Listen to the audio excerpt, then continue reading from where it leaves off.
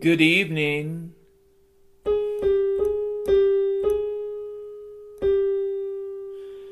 Good evening, people of Planetary Sector 13. Good evening, Stroblon. Good evening, Grungus Freak. It's almost 6:30 p.m. Mountain Standard Time here in Utah.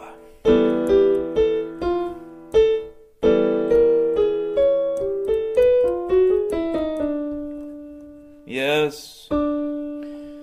Here in Utah, on January the 5th, 2022, Bo Blimp Talk. In the Grinkin time, when the grizzly beasts are beginning to munge out the scumbly, as the ferret whore finds the hawk pimp, as the hookers gather up cocaine in Utah.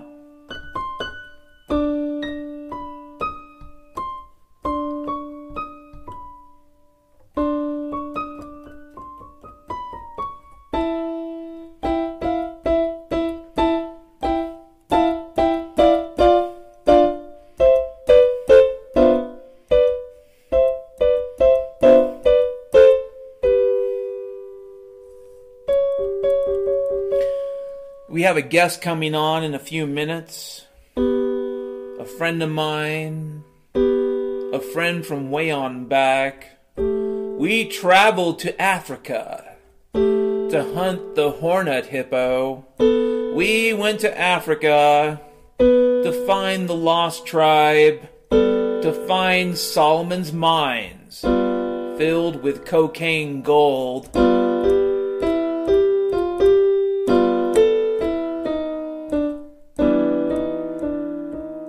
Yep, I'll be doing a little conversation with my friend Seattle Mike. And he's called Seattle Mike because he lives in Philly.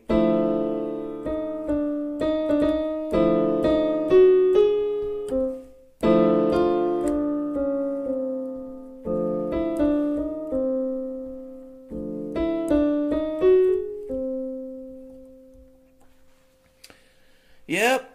Strange times, brothers and sisters, and I hope to have a really cool conversation with my friend here in a minute, but we still have a minute together, a minute or two. We can contemplate the strum dough. We can smell the sauce. We can focus on the smoke and the mirrors and the grumbly grease. We can find for ourselves a home in the alleyway. A home next to where the rat dogs live. We can celebrate by the old discarded tampons. We can feed on large canisters of glue. We can say hello to a dark tomorrow. Or we can smile at a not so bad yesterday.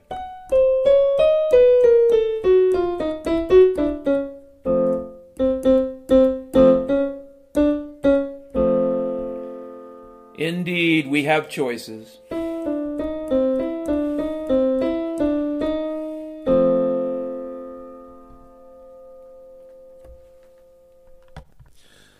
So, here we are with my friend Mike. And hey, Mike, how's it going?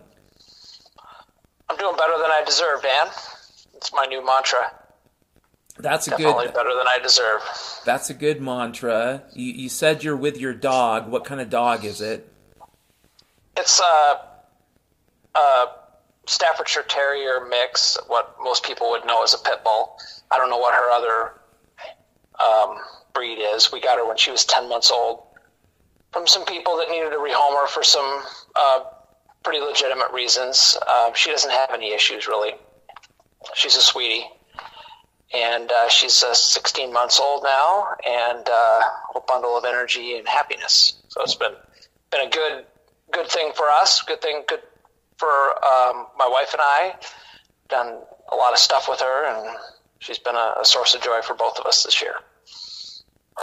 So I want to keep things kind of flexible because I kind of prefer just to have that conversation versus being too obsessed with an outline. But you sent me a link related to space travel. And it specifically had to do with how the title of the article from the Sunday Telegraph is "Voyage to Mars May Cause Life to whatever go faster" or something. I don't know. Yeah. Basically, it's saying that, well, you're going to be exposed to radiation, and that makes your cells go into this area where they die faster, essentially accelerating the aging process. And so, maybe we'll never get to Mars.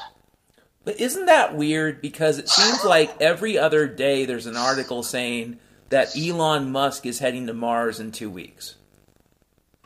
Yeah. Like, it seems like he's almost heading to the moon.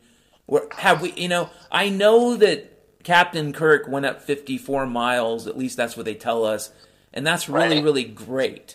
But 54 miles, with respect to the moon, is not 250,000 miles. You know what I mean? There's a whole bunch of other miles you got to go to get to the moon. Now, if you believe the cosmology they've told us, Heinlein is right. The most difficult miles are the first 100, but still, dude, it's ridiculous. I mean, we are exposed to these cycles of you can and you can't.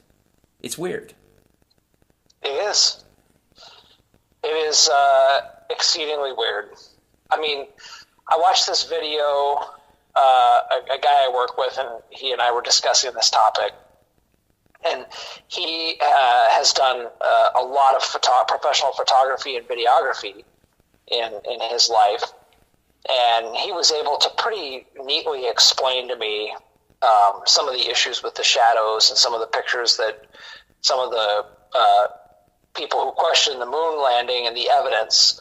And I'm fairly content with his answers, but I asked him about what happens to somebody outside of the Van Allen belt.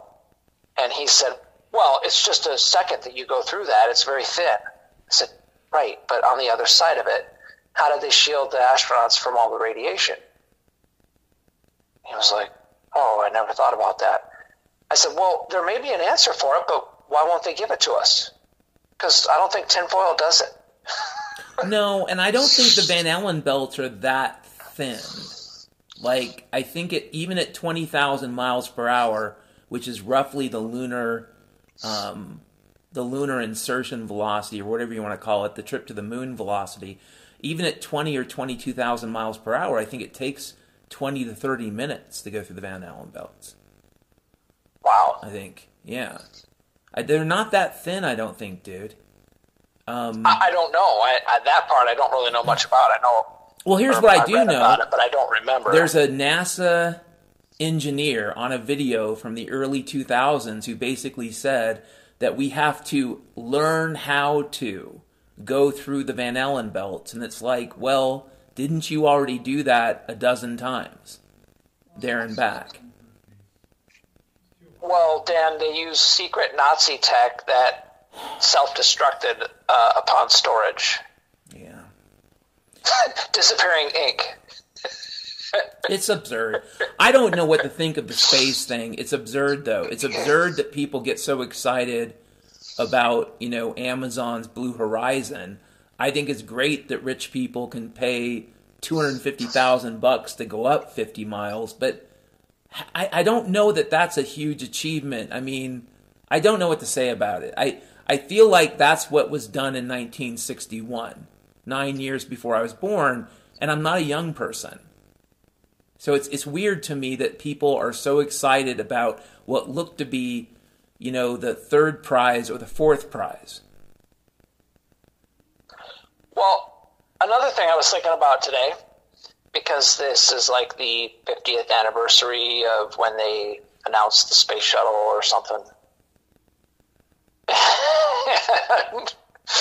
Which is weird if you think about it, right? Yeah, it is weird. So Nixon was president when they conceived of the space shuttle, and it was sold as a less expensive, reusable, recycle the launch vehicle, or the payload vehicle, I guess, is what it really was.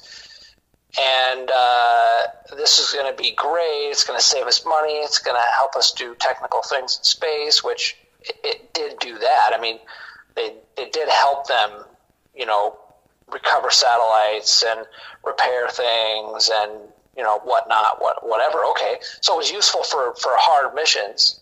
But by 2010, the average cost over the life of the program for each launch was $1.5 billion per launch, right? It was just a jobs program. That's really what it was. I mean, there's literally something in every state, and probably maybe even something like 30 or 40% of the congressional districts that was related to the production of the space shuttle. So they really knew what they were doing bureaucratically. Make sure that this is a jobs program that can never go away, sort of like the F-35. But none of that makes any sense if you think about it, because we can still launch a lighter rocket with small satellites on it for about $60 million today. Mike, very little that government does makes any sense. Right. I mean, if any of it. And to me, the space thing is a great example of how government stifles enterprise. It's also an example of how government manipulates people. I don't know what I believe about what NASA has told us. I really don't. I'm sorry to tell people that, because I know people get really excited about the moon and about space, but I should have been born in Missouri, because I just want them to show me. I know I've been told a lot of stuff. I just don't have good evidence. I mean, yeah, maybe we definitely live on some oblate spheroid like Neil deGrasse Tyson says or whatever. But beyond that, who the heck knows where we are and what's going on? And I'm supposed to trust these folks that have a deep association to Satanism and the Nazi Party. So I'm supposed to trust them, right, Mike? Because of that history. And can I say something before we continue? We have social justice warriors in America today who go around tearing down institutions because of some ancient tangential connection to some type of crooked nonsense.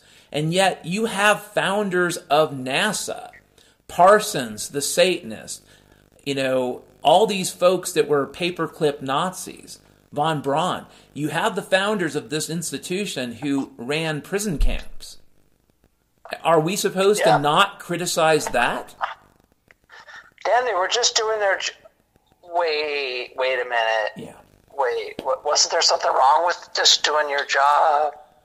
It really is. The funny thing about social justice warriors and the left wing, especially in this country, but this applies to the right wing as well. The funny thing about them and the interesting thing about them is how schizoid they are, and selectively schizoid they are when it comes to outrage. Like, they ought to be outraged by NASA today and back then. But it's almost like crickets when NASA comes up. Oh, they didn't know. They couldn't have known. How could they have known? I met a man yesterday, and I won't say too much about him, who worked in the Navy with nuclear weapons. And he's currently, unless something happens, dying of cancer. And what I do know is that kind of thing didn't just happen in one decade. That kind of history has existed for a huge part of this country's history, and certainly the 20th century.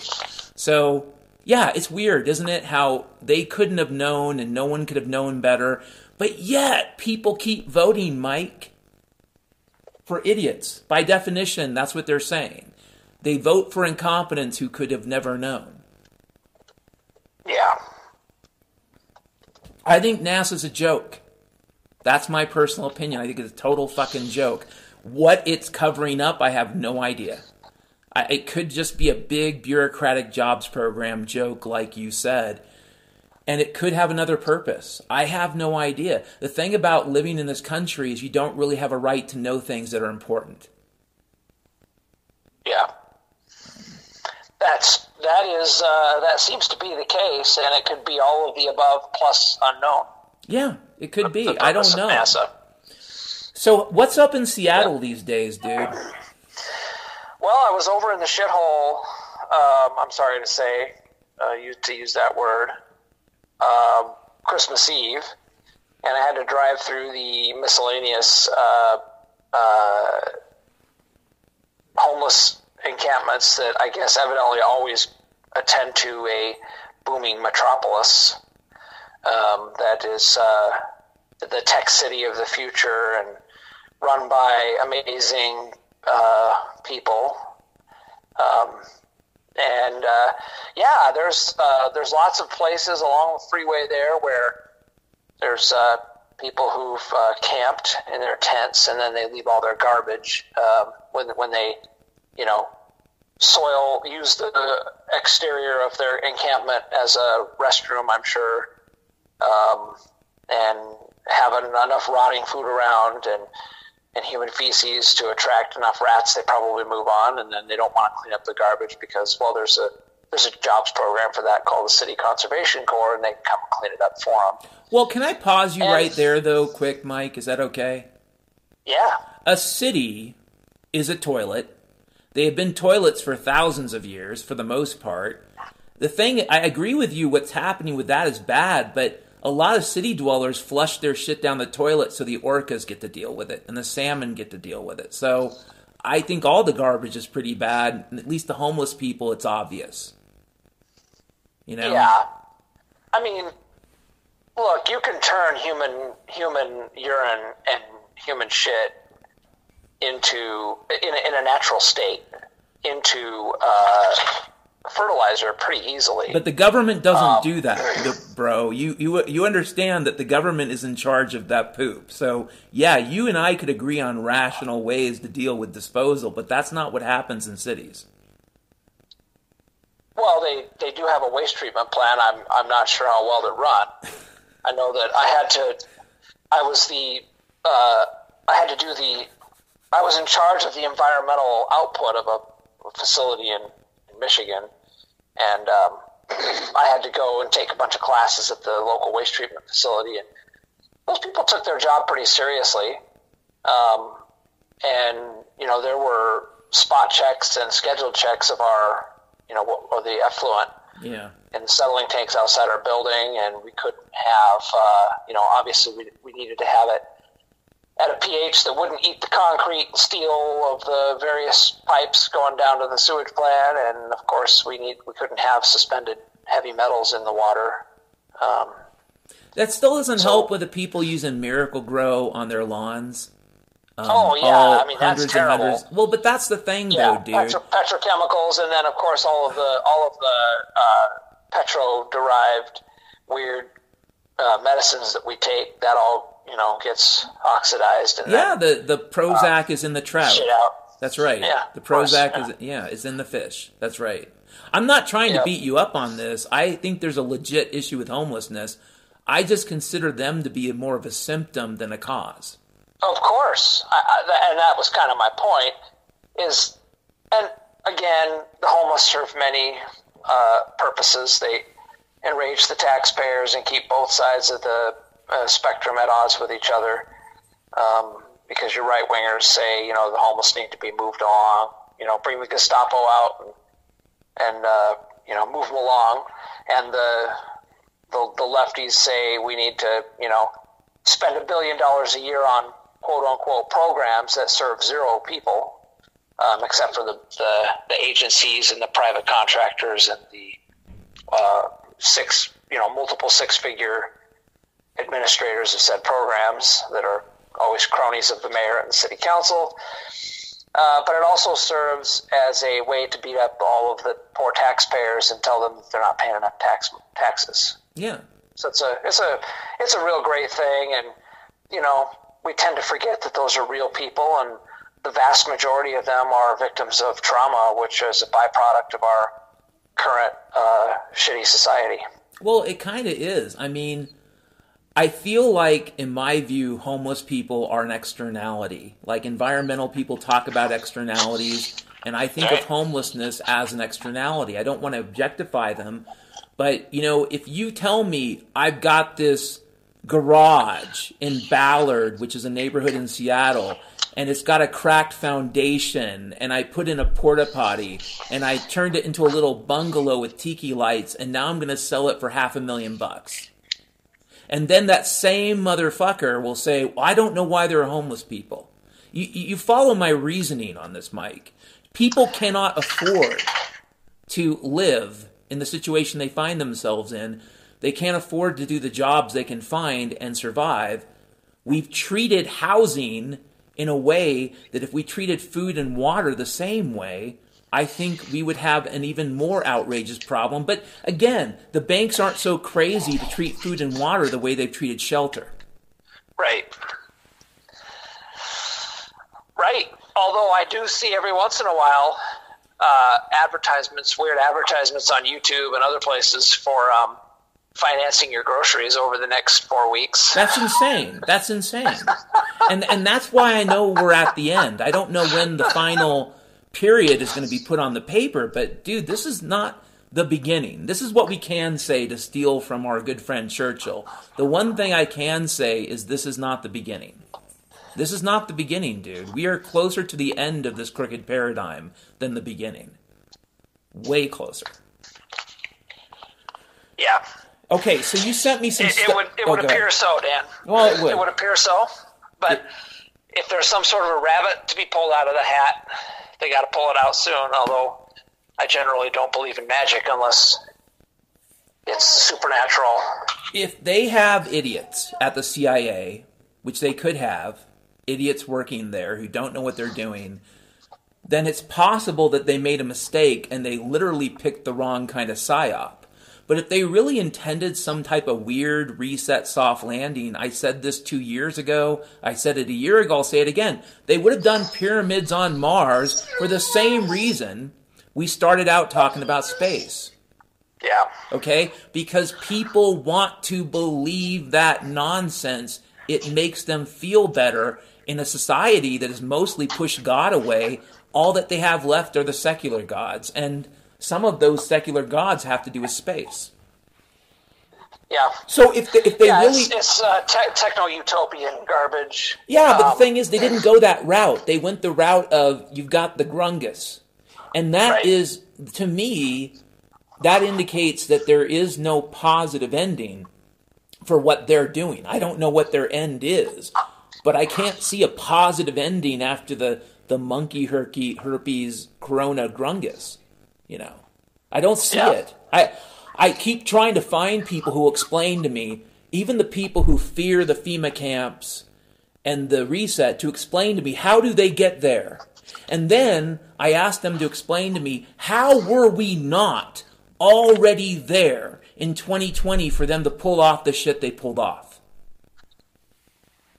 They had the power, dude. If they could have kept doing the crooked shit they've been doing, and for us Christians, we know it's been going on for thousands of years, if they could keep doing the same crooked shit, why would they stop? And that's the question I can't answer, Mike, and it haunts me. Why would they stop? Yeah. Can you answer that? Why would they stop if they didn't have to? I don't know, man. They wouldn't. They had all the power they could reasonably get. There was no reasonable amount of power they could have scraped from the bottom of this barrel. So why did they pull the plug? Well, it's weird, man. You got extra power? You're hiding in your basement? I don't. You know a lot of people with hidden treasures of gold and diamonds? I don't know anybody that has more than what they need to get by. So if this was about stealing, there's nothing there. It's like Al Capone's vault, dude. To me, that's what this feels like, Al Capone's vault. You watch it for a couple hours, and you say to yourself, oh, this is a live TV event, and why would Geraldo Rivera lie to me? I'm only a teenager. And you wait a couple hours, and it's nothing. This is Al Capone's vault, dude. That's what it seems to me to be. It does. And the only question is it an empty vault, which would be currency collapse, or is there some monster in there, some dirty dog with rabies? I gotta tell you, dude, I just don't see it ending I don't see a happy, shiny ending to this. I just don't. I don't either. Maybe ultimately there might be some kind of beautiful phoenix that rises from the ashes eventually, but It's certainly not going to be centrally planned or on purpose. Well, we're going off. I mean, spontaneous. We're going off subject a bit, but can we narrow in on that whole Phoenix paradigm? Because to me, that mythology flies in the face of Bastiat's empiricism.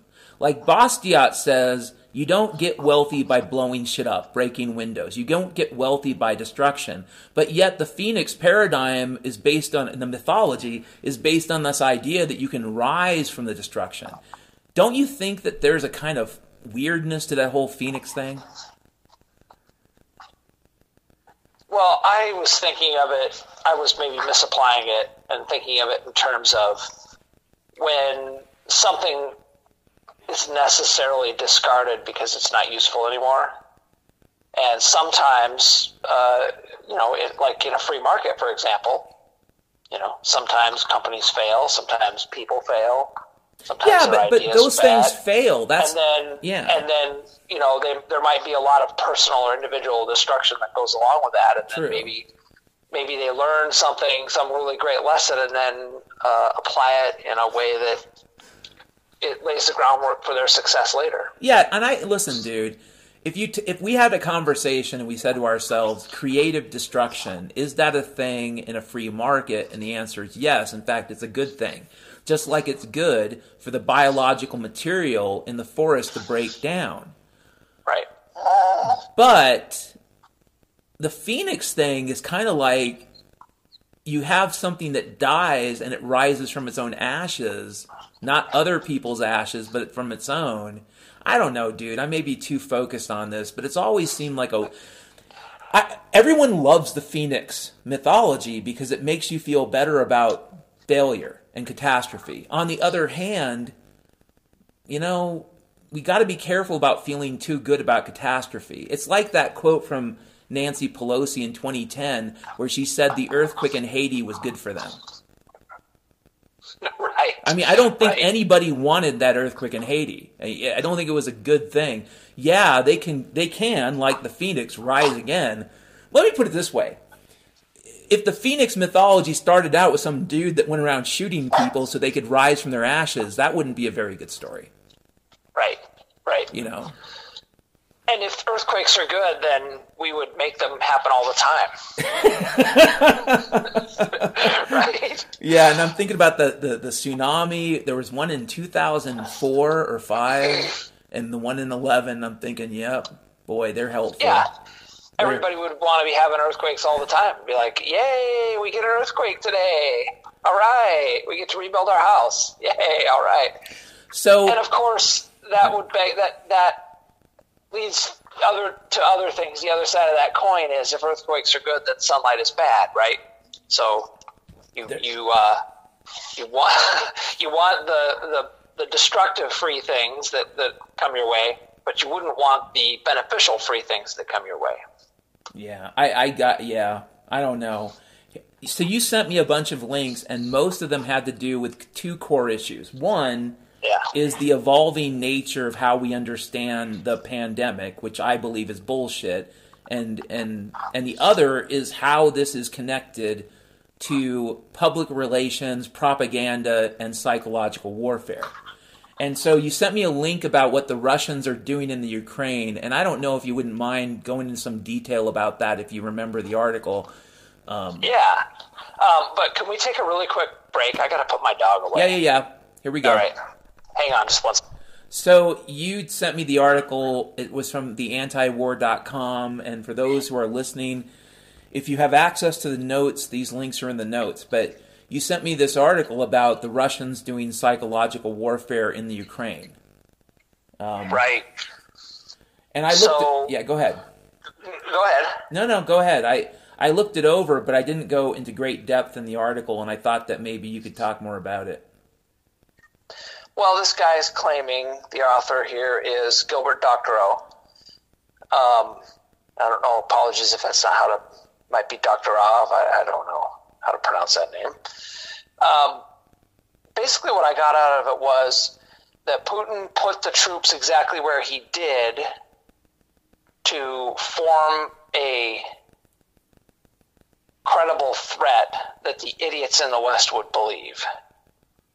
Even though really where he is more of a defensive posture, right? Like you and Jim, I think we're talking about. You're talking about the deployment of I think it's actually a whole, what we would call a corps, or maybe a small army, but basically about a couple 100,000 troops, more or less, between the border of Ukraine and Moscow. Right. And so what ended up happening was that people hyperventilated, the CIA hyperventilated, Pentagon hyperventilated, and of course then you've got the whole with the warmongers and all of the industrial military complex that fund all of the media, and so then they went crazy and hyperventilated, and then that forced Biden's hand to come out and say, no,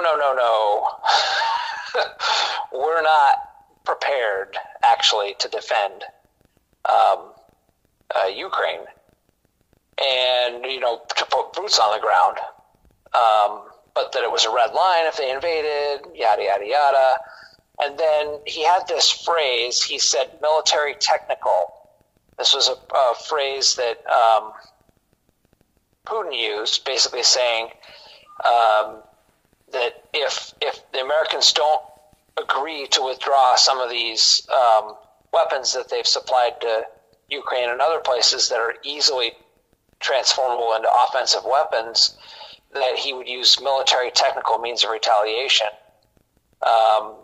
And this guy took that to mean that they will install nuclear-capable missiles in Belarus and in Kaliningrad that can easily threaten NATO capitals in Europe. So that's kind of his additional psyop, his telegraphing of his intentions to back that up with more. Yeah. But really, it's more of a psychological thing because everybody knows that the Russians have nukes, and there's nukes there in Europe that are, supposedly operated by the United States, and supposedly there are nukes there. I don't know how many I haven't really kept track of that, but I'm sure they're still there, some. Well, one thing I remember from the 1980s, prior to the end of the Cold War, is one of the significant, and I think it's worth talking about, one of the significant diplomatic achievements, and I think it happened in 86 or 87, was an agreement to remove these short-range, intermediate-range ballistic missiles from Europe, that the Russians, the Soviets at the time, would agree to remove them from the Eastern Bloc, and we would agree as well. And the reason is really kind of simple. The fear is these were tripwire weapons. They had a very short flight time. And the problem with nuclear war is every time a nuclear weapon is used, the likelihood that someone will escalate actually increases. It's not, nuclear war really is a difficult thing to conceive of as under control. There was lots of discussion during the Cold War about limited nuclear war, but the reality is people who've thought it through realize nuclear weapons destroy the very institutions you would use to actually shut a war down. And that's part of the problem. So by removing these intermediate-range ballistic missiles from Europe, the theory was you reduce the likelihood of catastrophic nuclear exchange. And that's what's supposed to be the case since the 1980s, is that we would not have those weapons deployed, and, the Soviet Union and then now Russia would not do the same. But I gotta say, and I think maybe, Mike, you would agree, I don't see the world the way I did when I was a teenager. So when I was a teenager, I might have believed it. I don't know what I believe about the deployment of U.S. weapons. I do know that we have a lot of weapons that are easy to move around that behave like intermediate-range missiles, like cruise missiles. And we have a lot of cruise missiles that are deployed on submarines, and we have a lot of cruise missiles that are available at Air Force bases. So I just don't know what to say. I think that the author, if he's calling what Putin is doing a psyop, I don't know if I kind of agree with that. I don't know if I agree with that definition. I'd call it bluffing. But, bluffing is a psychological technique. When I think of a psyop, I think of a coordinated attack upon the thought processes of some group. Which again, this is a bluff can be thought of that way, but it's not really a huge, large-scale attack. on the way people think. It's more of just tricking people. Yeah, he was using psychology, mass psychology, really, to achieve an end that really should have probably been done a long time ago, in my opinion. I mean, Putin's part of the global elite, but he seems to be, at least from everything that is revealed to us, to be not on board with whatever the current program is that's going down. It's hard to say. I don't really know, Mike. I mean, I'm almost at the point where I think that, as I've told you, we get our own version of the news, and right. I think all these other countries get their own version, and I don't know that any of the realities remotely match up. I just don't know. Yeah. So you sent me some stuff related to the pandemic, and specifically related to the Spanish flu. Yeah. And basically, that the Spanish flu itself was never really confirmed scientifically.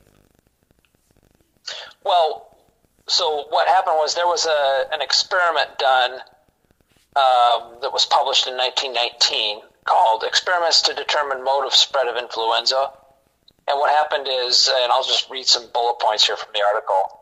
So they isolated microbial mixtures from the throat and noses of carefully selected influenza cases from an outbreak location. Then they administered those mixtures to 10 young U.S. Navy volunteers without prior exposure to influenza, and none fell sick. Then they drew blood from the influenza patients and transferred it to the Navy volunteers. Nobody fell sick. They collected influenza patients' mucous membranes with swabs and filtered them to exclude larger microbes like bacteria. Then they injected the filtrate into the Navy volunteers. None fell sick. They brought the Navy volunteers to meet influenza patients. They shook hands and conversed. The patients exhaled as hard as possible onto the volunteers' faces for 5 times.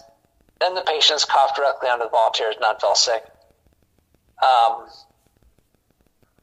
And so, actually, if you go do some research on this subject, you can find more and more of these sorts of examples of how, in a controlled setting, they cannot confirm exactly how communicable diseases are spread. It's pretty interesting, and of course, it's not something that we're taught in school. We're taught to be afraid of the invisible enemy. Eat the 4 food groups, eat your vegetable oil. It also raises inflammation and destroys cellular mitochondria and makes you additionally fat. I would say that, yeah, the health advice that we get from our government is mostly terrible. Yeah. I mean, it is. Glyphosate, I've seen no evidence that glyphosate is either A, a nutrient the body needs, or B, good for you. But it isn't, well, yeah. But it's in the food. It's in all the food. It's in the vegetables you buy. You say, well, I'm going to cook fresh, and it's like, but you can't. In our Norman Borlaug sideways system of salting the earth, you can't really. You can go get whatever crooked vegetable you can find, but unless you do your own work, you can't be sure what you're eating. That's where I'm at with that too, dude. I'm sorry. It's like, I don't know. As far as you can do some things, you can limit your intake of sugar. You can limit your intake of, industrialized foods. You can. There are things you can do to help your body at least be a little, more responsive at the cellular level. But ultimately, we swim in a fishbowl essentially, and how close are you to the source? I guess is the source of the pollution. Is something you can control, but you can't ultimately control or get rid of all of it. It just can't be done. Yeah.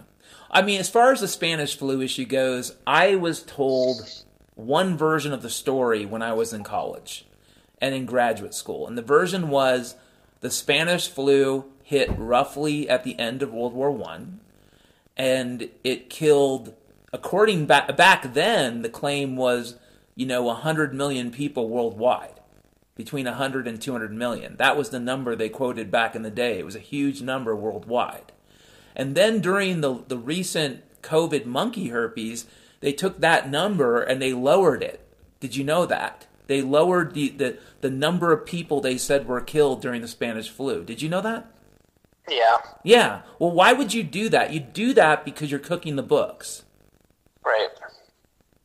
I mean, correct me if I'm wrong, but isn't that a cook the books kind of maneuver?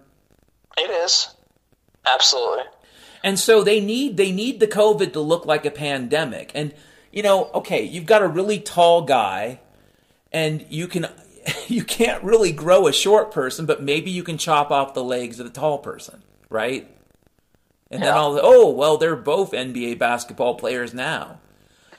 That's what I see with the COVID and vis-a-vis the Spanish flu. The other thing, too, is I have heard, and again, people should do their own research, but I'd heard that there are a lot of spooky things that happened prior to the Spanish flu breakout that look a lot like experiments in germ warfare. And so I don't really know what the truth is there either, dude. I'm sorry for not really being able to say, I can hold on to this and this is true. I'm at the point now where there's less than 10 things I think I could say are true about the world. One has to do with God, but other than that, I don't have any basis to know if any of the story is true. Any of it. Yeah. My question is, am I supposed to trust the library where there are books printed, and if I open up the book, I see printed by the Rand Corporation, printed by the Brookings Institution, from the Foreign Affairs or Trilateral Commission? Am I supposed to believe those books? And again, people made decisions in publishing those books, and they made decisions in editing those books. Am I supposed to believe that garbage? That's where I'm at, dude. I just don't any longer. I think that a lot of libraries are probably filled with garbage at this point. And oh, yeah. Or I should say this. Libraries are really archives of fiction now. Maybe. Or you have to go in with a healthy dose of skepticism and cross-reference everything you read. Really. Well, then, I call that Sovietology. Yeah. Exactly. You got to be a Sovietologist. I agree, man. That's about all we're left with. You had a quote from Bernays, and I just want to move along. It's kind of long. It's kind of long. And listen, I think that there's, Bernays is another one of these sketchy figures that comes out of World War I. And, he himself had this idea that there should be a shadowy class of people that should control the minds of the populace. Isn't that a fair thing to say about Bernays? Yeah. Yep. Yeah, whether it was him himself or whether he was part of, some sort of messaging campaign that he was just the face of, I don't know. But if you read that little book, Propaganda, and some of his later writings, I can't think of them off the top of my head, but your listeners can look them up. Do you want me to read this quote? You can if you want to. Okay, so this is 1928. He's looking back on what was accomplished during World War I to coerce the United States citizenry to get into the war, to enter the war. And then, of course, he was influential or essential, according to him. And I've never read any counterfactual statements on that, of crafting the terms of peace that Woodrow Wilson brought to the European nations in such a way to make them all agree, and also in such a way to make sure that the United States agenda and the bankers involved would all get paid off for their loans to people on both sides. He says, quote, "It was, of course, the astounding success of propaganda during the war that opened the eyes of the intelligent few in all departments of life to the possibilities of regimenting the public mind. The American government and numerous patriotic agencies developed a technique which, to most persons accustomed to bidding for public acceptance, was new. They not only appealed to the individual by means of every approach, visual, graphic, and auditory, to support the national endeavor, but they also secured the cooperation of key men in every group, persons whose mere word carried authority to hundreds or thousands or hundreds of thousands of followers. They thus automatically gain the support of fraternal, religious, commercial, patriotic, social, local groups who took their opinions from their accustomed leaders and spokesmen from the periodical publications, etc. At the same time, the manipulators of patriotic opinion made use of the mental cliches and the emotional habits of the public to produce mass reactions against the alleged atrocities. The terror and the tyranny of the enemy. It was only natural after the war ended that intelligent persons should ask themselves whether it was possible to apply a similar technique to the problems of peace. And it's the problems of peace issue that is particularly revealing and just completely evil, which I think is obvious on the face of it, but he just sort of breezes by it. And then I thought, they've been trying to scare us, and I wonder if the Spanish flu was a test of this. They've been trying to scare us with microbes for a long time. Yeah. And it is as I've mentioned before, probably on your podcast, it is an invisible enemy akin to, the wonders of the invisible world that we were fighting against back, somebody was fighting against back in the days of Salem and the witch hunts. And it seems like they've somehow hit on the right mixture of something or other that has solved it, I guess. I mean, COVID really is the kind of the culmination of all of this, and that really kind of dovetails into what you and I have been talking about all along, which is, well, what is even real? How would you know? Think about the first... What are people getting sick from? Yeah. Think about March, April, and May of 2020, and all the celebrities of note that got sick, and there was drama. I think even Tom Hanks, supposedly... Tom Hanks, the everyman, yep. Yeah. And then who's that rocker who had that really almost perfect video ready to go in April of 2020 or something? You got to do what you got to do. It looks like they're following exactly the Bernays playbook. Right. Right from the beginning. Yeah, it's really amazing. And, of course, the other thing that you should take from this little statement here is that I think there's maybe three things. The first thing is, if you see a spokesman or a famous person or a message being pushed that tickles your bias, and you agree with it, makes you go, yeah, that's right, go get them. That person is pushing a message that's being fed to them. And that's why I didn't trust Donald Trump from the very beginning, because, his message was so contrary to him, his whole life, and it was so easily, it fit like a key into this sort of weird right-winger, own the libs, kind of quasi, I don't even know what to call it, American fascism, basically, right? American right-wing, religion of the state type thing. And then the other thing is, of course, if you hear a message that's being pushed, a narrative that's being pushed that angers you, that's also tapping in, right, to your amygdala and hijacking you. And so you got to be distrustful of it. And then I would just say overall, whatever message the government's pushing, whatever statement they're saying, which is never, of course, subject to any sort of logical scrutiny, it's never entered into sort of any evidence and cross-examined in any way. It's just entered into the record and accepted as true. If the government's pushing the narrative, I would just assume it's false until you can prove otherwise. Yeah. And that's a really good place to start. And even if they're telling you the quote-unquote truth, there's a purpose to it. It's going to be the reason for it's going to be as close to the opposite as possible. Well, I would say this. A lot of the elite revelations of the last 10 years have had very little functional resolution and have mostly produced open psychic wounds that don't heal. So when they do supposedly let us know some of the truth, the outcome is more just to keep us immobilized. And yeah, angry, sad, frustrated, occupied. Yeah. Preoccupied, I should say. Well, think of the right? Q. Think of the QAnon bullshit, dude. Oh yeah. That was 100% the CIA owning a segment of the population, and I think they still are people out there owned by it. Yeah.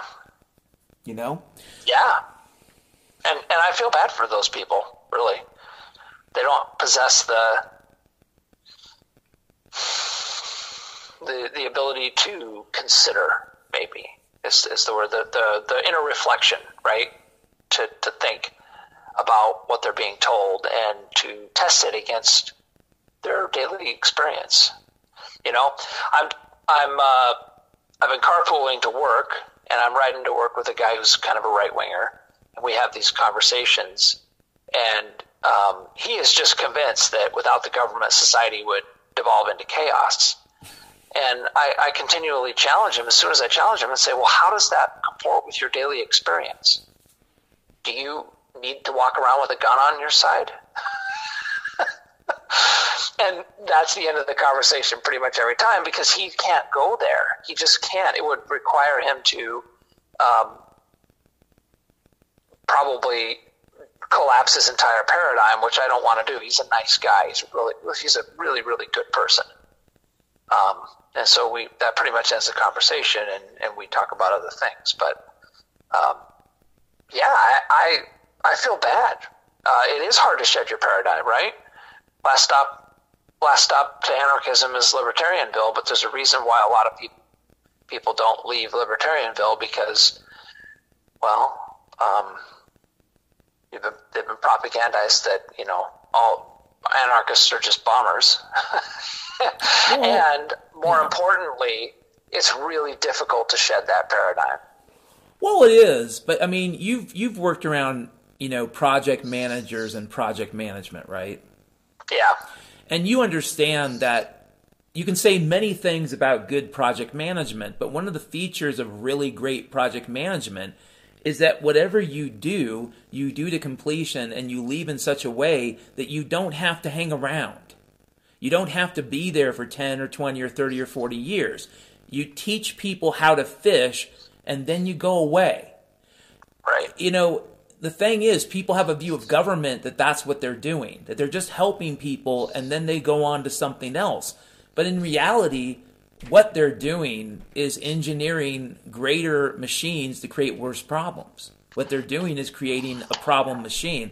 And at first, this is why I think people think small government's okay, because small government, like a tiny bully, is ineffectual. But it's still a waste of money. And even the ideal government, like the perfect project manager, is a training wheel, isn't it?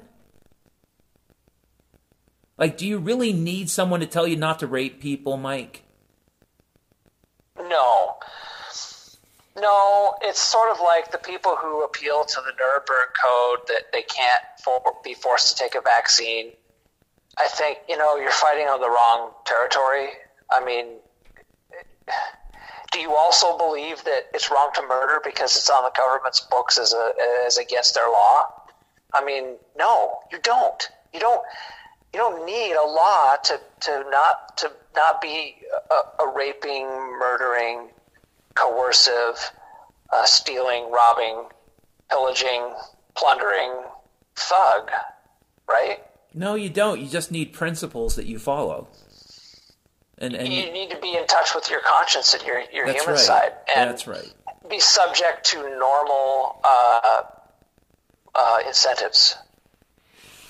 Which we are not in this weird Twilight Zone society. Our incentives are all sideways. Right.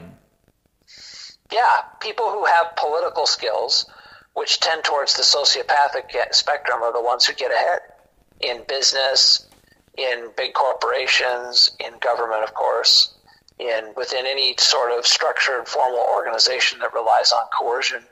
The political skills are what get people ahead, and it's really unfortunate. It is. So do you have a little bit more time? Yeah. Okay, so you sent me some links and some subjects related to the Chinese real estate market. in China. Yeah. And I just need to say this again. I've said this, probably said it earlier in this podcast. I said it in other podcasts, but I just want to say it again. I think, and this is just intuition based upon all the weird news, but my Sovietological spidey sense is telling me that we could be looking at a civil war in China.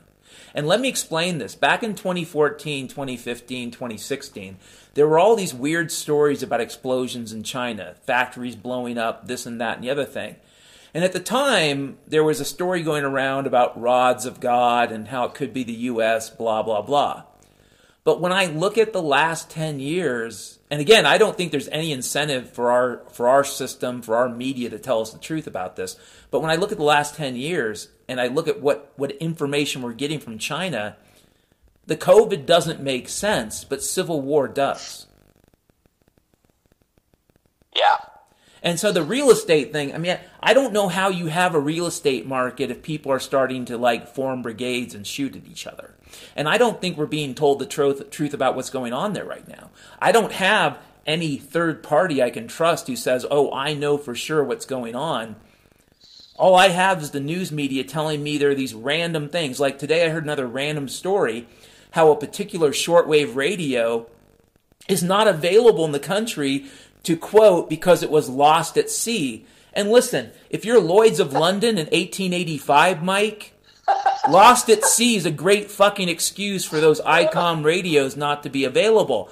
But it's 2022 Boblimtok, and lost at sea doesn't make a lot of fucking sense.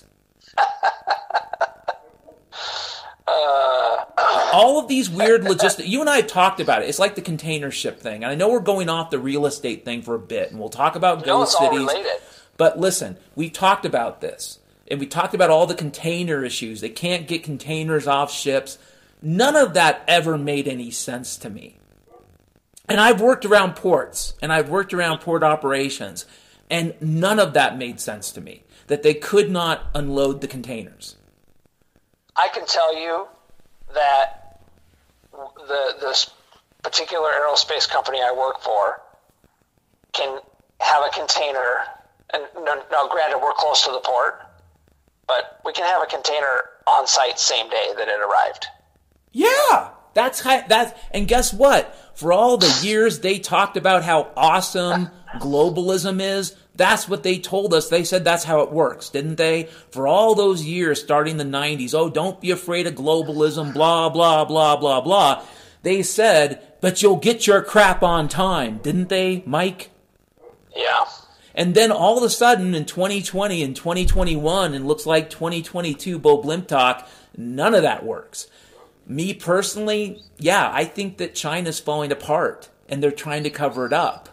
And listen, China falling apart among all the other swords of Damocles, plural, that are hanging over the planet right now, China going into civil war would be bad, especially for certain financial interests. Don't you agree? It would be bad for those financial interests, and of course, it would be a very dangerous crocodile, to use your analogy of the government. Well, I was talking to a dude a few weeks ago about derivatives, and he's somebody that's worked in derivatives, and he told me that mathematically, logically, credit default swaps are perfectly safe, derivatives are perfectly safe. The problem,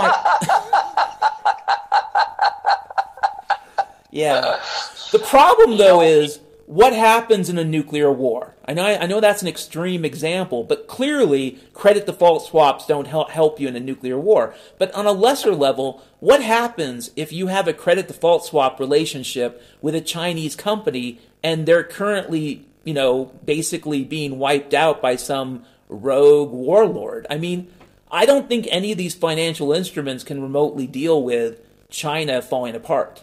I don't. It's one thing to have Greece. Listen, it's one thing to have Greece, the country of Greece, in a financial austerity stranglehold for 10 years because it's fucking Greece. Right. But we're not talking about Greece and a few $billion here and there. We're talking about China and trillions, if not quadrillions of dollars in capital.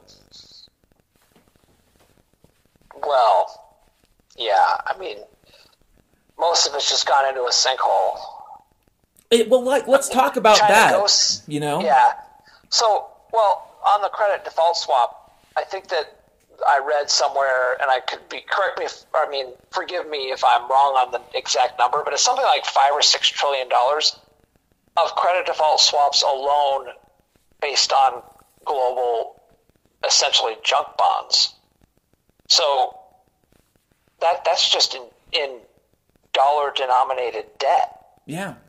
That's just what they know about, and that's their best estimate, because those credit default swaps or private contracts are opaque. They're not an actual registered security, so not that I care about that, but that's an estimate. That's a lot, man. I heard an estimate once that worldwide, for the whole planet Earth, if you took all the derivative products to include credit default swaps, all the insurance contracts, all the weird agreements, and you put them in a pile for the whole globe, it was between 1,000 trillion and 4,000 trillion. And that was an estimate from almost 10 years ago. Yeah.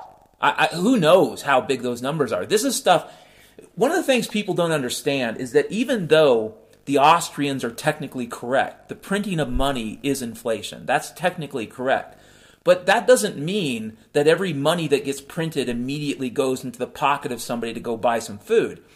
A lot of the money they printed in the last 10 years has been phony economics. It's come out of one central bank and gone into another sinkhole, and nobody got a job from it. No businesses were started. It was simply, in a lot of ways, it was simply a ledger entry on a global scale. But in terms of there being stimulus, there really was no stimulus.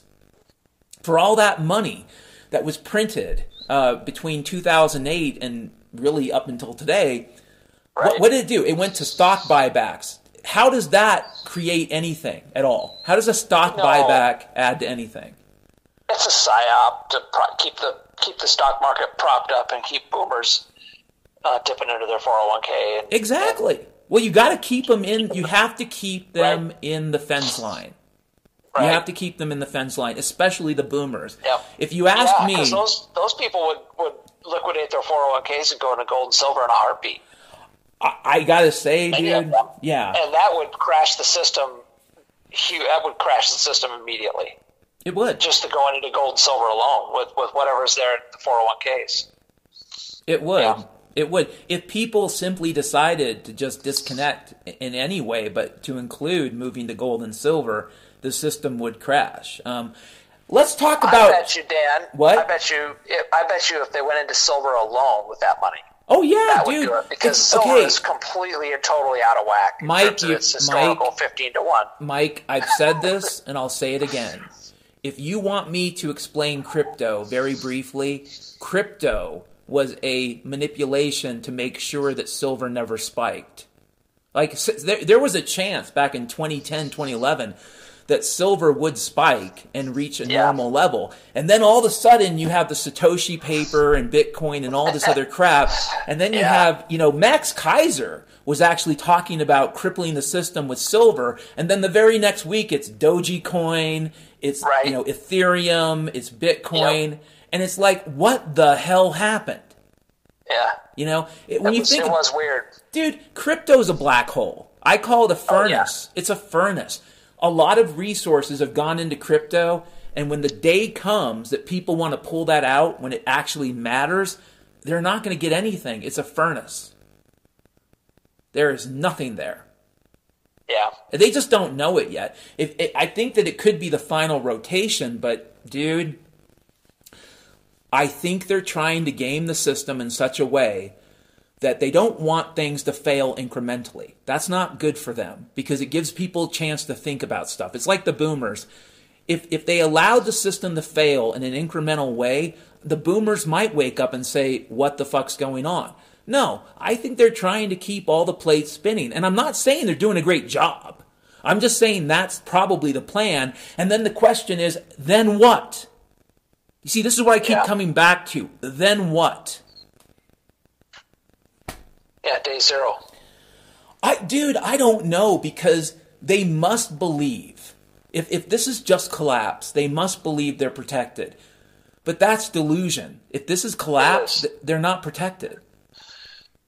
Yeah, that cadre of competing elites that kind of, loosely vie for the pieces of the pie that they have and so forth.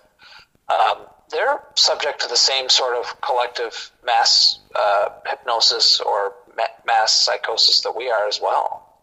It's just a different type of information that they receive, and so it's going to be a different type of psychosis. Dude, that's what I thought the reset was mainly about. I didn't think the reset was mostly about targeting the hoi polloi. I thought the reset was for the mayors and the governors and the senators and the generals and all those middle-level people that enable the authoritarianism to work. They need to believe there's an escape hatch. They need to believe there's going to be a condo for them someplace magical. The reset, in my view, was designed for those people exactly in line with what you said. Yeah. Yeah, I agree. But even further up the chain from that, they could also be subject to the same delusions that we are. They could be. I just don't think the truth is we can't know. No. When I think I mentioned this to you before, but back in 2008, I gave a lecture at the HIMSS conference, and I was talking about detecting fraud in insurance billing. And a person said, well, how do you know it's fraud and how do you know it's human error? And I said, in truth, you can't really know for sure. You can't. You can't know if it's on purpose for sure, and you can't know that it's an accident for sure, because a lot of fraud and a lot of human error can look alike. But all that really tells you is that Hanlon's razor is Doritos for the brain, and it doesn't tell you anything. The fact is, unless you're inside somebody's brain, you really can't know what subjectively drove their decision making. Isn't that a fair statement? Yeah. And to your point about financial fraud, we can know financial transactions in a given market will have certain numbers appear at the end of multiplication and division more often than others. And so you can definitely see if a ledger has more or less natural numbers, and all that can do is lead you to the person that put them there and to put the pressure on to do the investigation and maybe yield a confession. That's really what it's about. Well, I think it's true. You can say, I have a model of a health insurance company, and according to this model, procedure code, whatever, I'm going to make these up, G9772 and 91167, these are made up. According to this model, these codes are denied at a rate that is so far above what would be considered the normal rate that they are indicative of a pattern. And you can do that. And if they happen to be related to high-cost procedures, well, then there you go. But the fact is, unless you investigate, as you pointed out, you can't know for sure. It's still a black box. You're still diagnosing something that is a black box. Right. And if the perpetrator of that fraud never personally benefited that you can prove and never talked to another person and refuses to talk to you, then you'll never know. No. I mean, those are really the only ways, right? You can find some evidence that, hey, where did this $30,000 trip come from? We see you at the casino all the time. Well, let's talk about evidence of fraud. Your kids $50,000 cars, right? That kind of stuff. But well, let's talk about evidence of fraud, or at least evidence of structural incompetence. The ghost cities in China. Yeah. And for your listeners, ChinaGhostCities.com, as the website proclaims, is eye candy for pessimists. It's really great. It's awesome. The pictures were awesome, and I've known about ghost cities for almost 15 years. This is not a new phenomenon. This has been going on for a long, long time. In the period of time we think of as the tiger period of the Chinese dragon economy, and let's say the start of that is normalization with China in the 70s. For that period of time, at least half that period, there have been these kinds of shenanigans. Well, I wouldn't call them shenanigans as much as I would call them just simply the consequence of the relationship, the sort of weird mutually parasitical relationship that's going on between the United States people, economy, and the oligarchy or kleptocracy or whatever you want to call it of China. It's just a very weird, almost unbelievable phenomena. It's really hard. It's like pyramids of Egypt in a way, right? Well, like, but the pyramids, how did this dude. happen? Okay, I gotta pause you right there. The pyramids are still standing after thousands and thousands of years. I look at a lot of this garbage being built in China. I don't think it's going to last 3,000 years. I just don't see it. But my point about the pyramids is what sort of collective mentality built those things. Oh, it was crazy. But at least, I mean, I will give this. It was crazy that it was built to last. I mean, I'll give it that, you know. Yep. What I see, okay, and this isn't just, I'm not just going to beat up on China. I was reading about articles about automotive companies in the UK specifically back around 2014, 2015 that were producing cars and then shipping them almost immediately to be chopped up. Well, what is the purpose of that? Well, what happens there, Dan, is that they're still using the old automotive industry accounting tricks, which is that they use a metric internally in their accounting, which says that the overall utilization of our assets is what determines the profit. And so when you can pump enough shit through your system to get your unit cost down sufficiently to where you will theoretically turn a profit, then you've made money. Well, that of course leaves out the whole idea that there's a customer on the other end that's willing to buy your garbage. Well, but you see, this is where Keynesian reasoning and rational behavior bump heads. Because I believe, and I could be crazy, that a free society is going to produce a lot of deflation. All things being equal, if people are allowed to be free, if they're allowed to have a functioning free market, you're not going to have inflation. Over time, you're going to have deflation. And deflation is good for everybody. Correct me if I'm wrong. Right. Well, you're describing the monetary phenomenon that is the other side of the equation of what's called productivity. So in a free society, you're going to have capital investment, and you're going to have the savings rate and interest rates matched up with consumer preferences. And so when people embark on projects, the net present value is going to correlate with the real savings rate and therefore the real interest rate, which is the cost of money, and people's real willingness to invest. And so the more savings, the lower the time preference is for people to use their money right now. And then there's a longer term for people to invest in capital projects that will come to fruition, and then at the end of that whole long cycle, there will be demand for those products because people have the savings to buy them. And so when you have artificial interest rates, you have a mismatch between the net present value of projects and people's real demand for the output of those projects. And that's why you end up chopping up cars you just built and building ghost cities, dude. Amen to that. You know? Amen to that.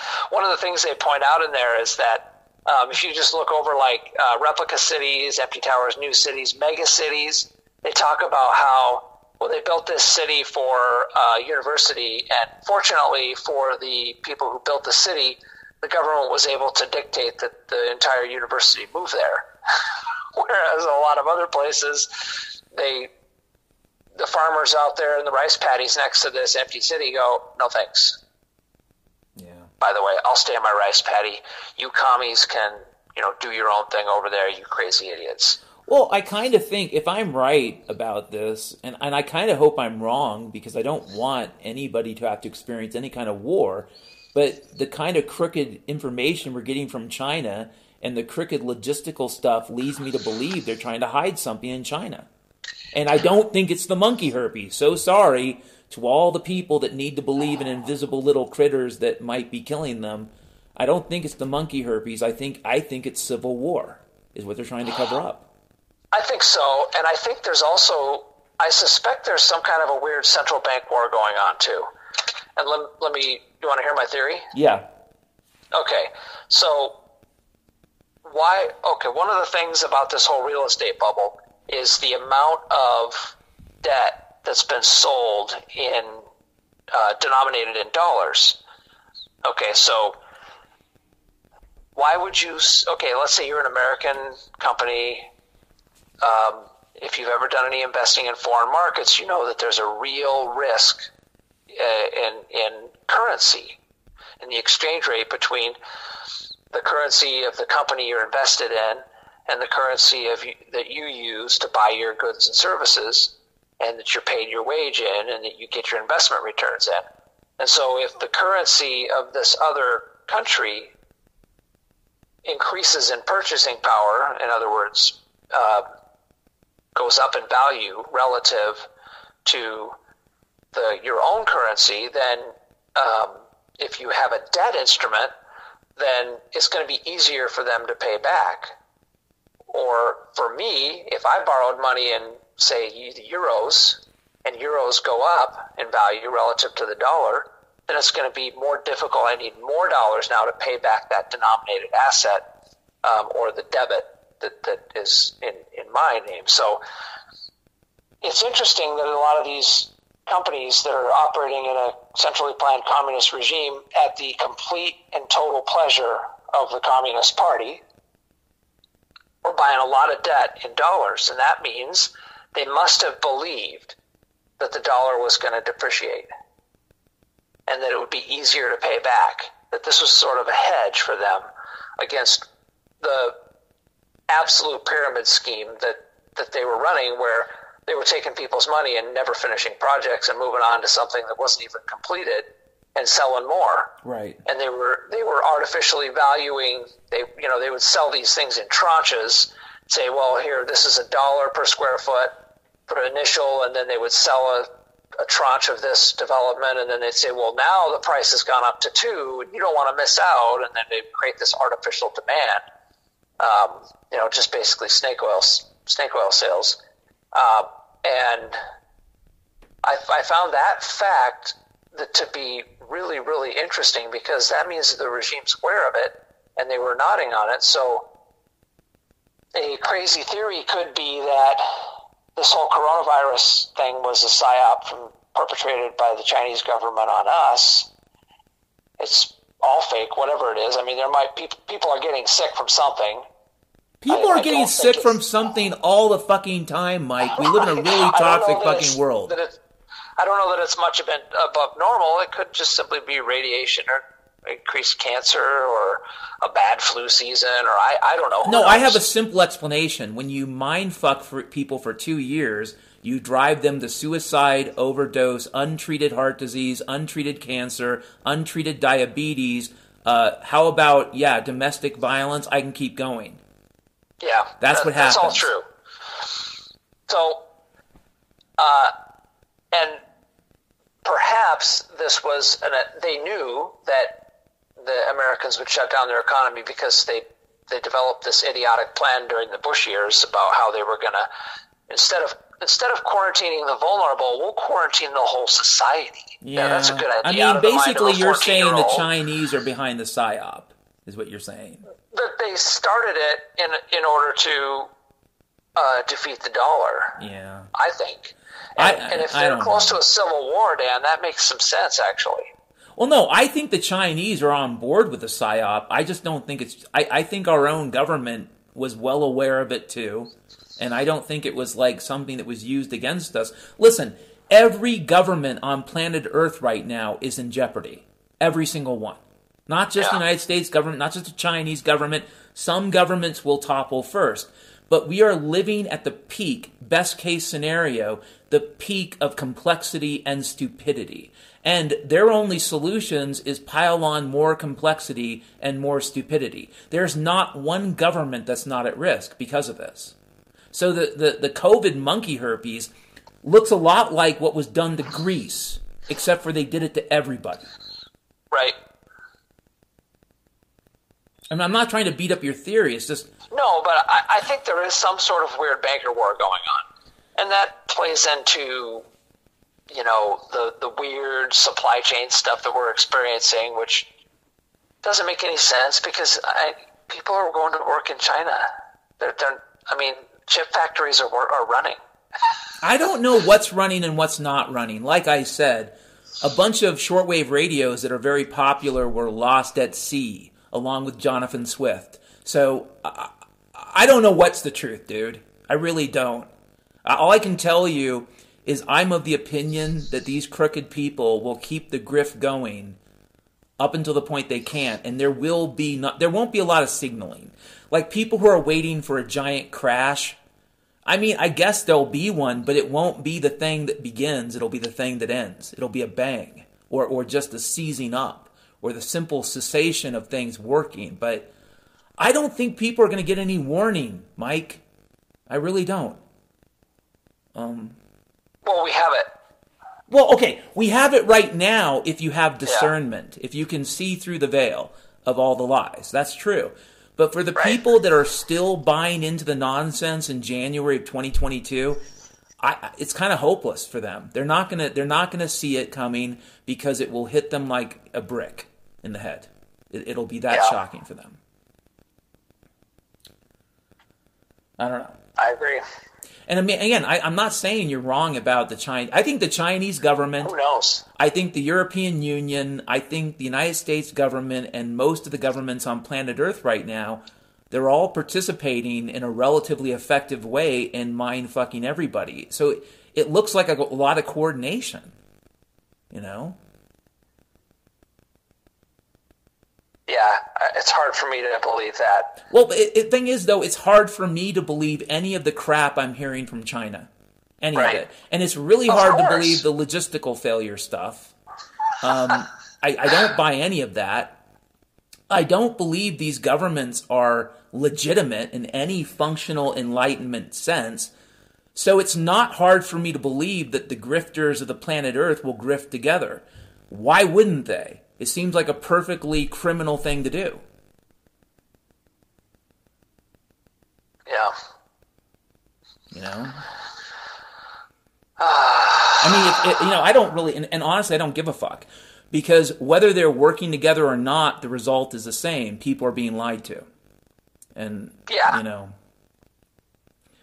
I don't know how you make a lie like this work unless you have a lot of coordination. I think that's where I'm coming from. You have to have a fair amount. It just can't be the United States. It kind of has to be a lot of places where people have quote-unquote access to information. You'd have to flood a lot of places with garbage. It's a lot like 9/11 or the assassination of JFK. Or also that Bernays quote. It has to be immersive. It has to be every segment of society. You have to pull out those figureheads, those old mandarins, the people, quote-unquote, that they respect. It has to be multi-layered. It can't just be one place. They kind of have to convince you it's everywhere. Yeah. And the great thing about the monkey herpes is it's invisible for all intents and purposes. So how hard is it to convince people that it's everywhere? Well, historically, it has been hard. But for some weird reason, this time, it wasn't. Well, I think there could be lots of reasons, and I know that we're running late on time, but, one explanation would be the effect of education on a population over the last, 40, 50 years. That I think that we have multiple generations that don't know how to reason in any way that we would remotely recognize from the past, including my generation. Right. So really the population is ready for it. The other thing is, and this is what I suspect, and I suspected this before the monkey herpes happened. I suspected this going back to 2015. Any magic trick, any grift, any con requires two people. The person doing the grift and the person being grifted. And if the person being grifted isn't on some level participating, the grift, the magic trick, the illusion will fail. You follow me? I do. Okay? You have to kind of participate in it. You can't just say, well, magicians are super powerful. They're not. They're not witches. They're trying to trick you. But as someone being tricked, if you're willing to see through it, it's hard to trick you. Back in 2015, I saw indications that a lot of people's, whatever you want to call it, their third eye, their spooky radar, I had indications that a lot of people's spooky radar was going off, and it kind of made me wonder what's going on. Listen, if your spooky radar tells you that what's coming is way worse than any of the crap that they're telling you formally, why wouldn't you settle on the monkey herpes or the race war? Why wouldn't you put on 3 or 4 masks? That's bad and stupid, but it's way worse to starve to death, isn't it, Mike? It is. And the thing is, if people even remotely allowed their intuition, along with their logic, to lead them to the truth, it might lead them away from the race war and the hypersonic missiles and the debt crisis and the stagflation and the monkey herpes. It might lead them actually to the truth, which I still don't know what the truth is. I just know that they're lying to us. I don't know why. Like I said, at this point, and this is how I would close my perspective for this podcast, at this point, it's definitely the collapse of an empire. That's already baked into the cake. And the only question is it anything worse? Because they're all acting like this, at least apparently according to the news, like there will be no consequences. And that's weird to me, dude. It's strange. It leads me to believe that they know there's going to come a day where there will be no consequences. Right. Where basically we'll be so busy trying to survive, we're not going to give a fuck about Hillary Clinton or George Soros or Bill Gates. Yeah.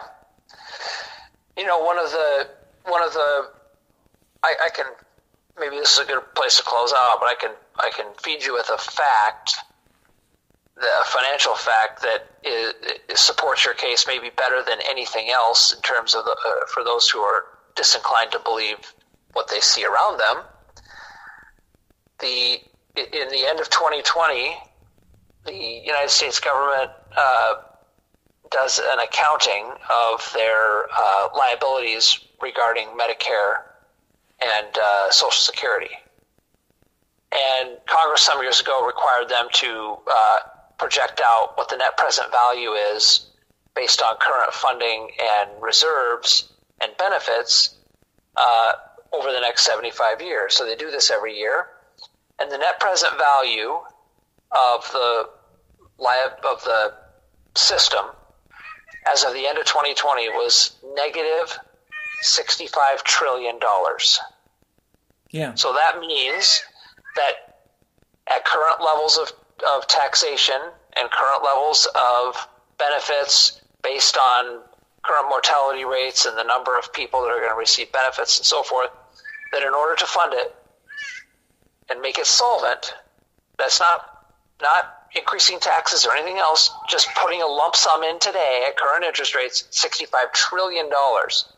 And so the thought to me is there's no possible way that can be made solvent.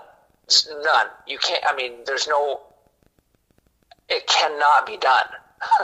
It absolutely can't be done. And if you combine that with the fact that very soon the interest payments are going to start overtaking the debt, or in the next 10 years, the interest payment's going to swallow up the entire federal budget. These people believe something that they're not telling us. They believe that we're going to be America 2.0, Globe 2.0, Globe 0.0. I don't know. Except the problem is, if you were going to head there, you would have done pyramids on Mars as a psyop in 2020. You wouldn't have done the Grumpus and the race war. You wouldn't have done that. I mean, I hear what you're saying, dude. But I'm just saying that it further bolsters your point, which is whatever it is, whatever these people think, they believe there will be absolutely no consequences, that they've made promises that they can't keep. Yeah. Promises that will mean life and death to people at some point in the future. Well, I think it's going to be soon. People are counting on that money. Yeah. I don't think it's going to be that far in the future. I don't think any of these things are linear. I think people have been lulled into believing that somehow we're owed graceful degradation by nature, and we're not. Okay, these things often degrade in extraordinarily ungraceful ways. Right. At the end of 2019, that figure was 59 billion. So it's going up exponentially. 59 trillion, sorry.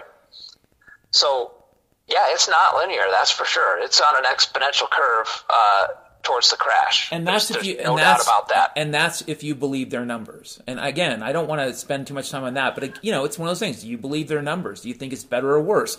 My view of government numbers, if the number is supposed to be low, they will make it as low as they can, so you probably should raise it. If the number is supposed to be high, they'll make it as high as they can, so you should probably take a discount. Yeah. I've heard. I'm listen, just saying that number is staggering to their own terms. Okay. Yeah, I mean, to some people, to me, it's kind of like, okay, I was researching something called the Clathrate gun a few years ago, and I don't want to talk about it. But The Economist came out with an article saying that the cost of the Clathrate event would be $70 trillion. And I was thinking to myself, how fucking crazy is that shit? People's lives would be turned upside down if the Clathrate gun were real, okay? And nobody's going to give a shit about dollars at that point. Nobody. Right. There won't be dollars. They'll be the living and the dead. Fire, ways of starting fire. Yeah. Yeah. All right, Dan. It's been great. I think that's a good place to. You know what? I think it took a long time, and I appreciate your time, Mike. Perhaps in a few weeks and maybe a month we can have you on again to talk about something, because I really enjoy it, and I think the listeners really enjoy it. Well, thank you. I enjoy it as well. It's always great to talk with you. And thank you for taking the time and putting the podcast together and all the work and everything else that you do. I really appreciate it. Well, I appreciate your help and support. The listeners may not know this, but you're a very generous supporter on many levels, and I appreciate that. So. Well, your podcast really helped me get through 2020, so it's a two-way street. Well, now you can get through 2022. Also, right? 2021 too. Yeah, I don't even know what to think about this. Anyways, do you want to say anything else before you go? Nope. Nothing else, but keep your family close. Call your friends. Keep in touch with them.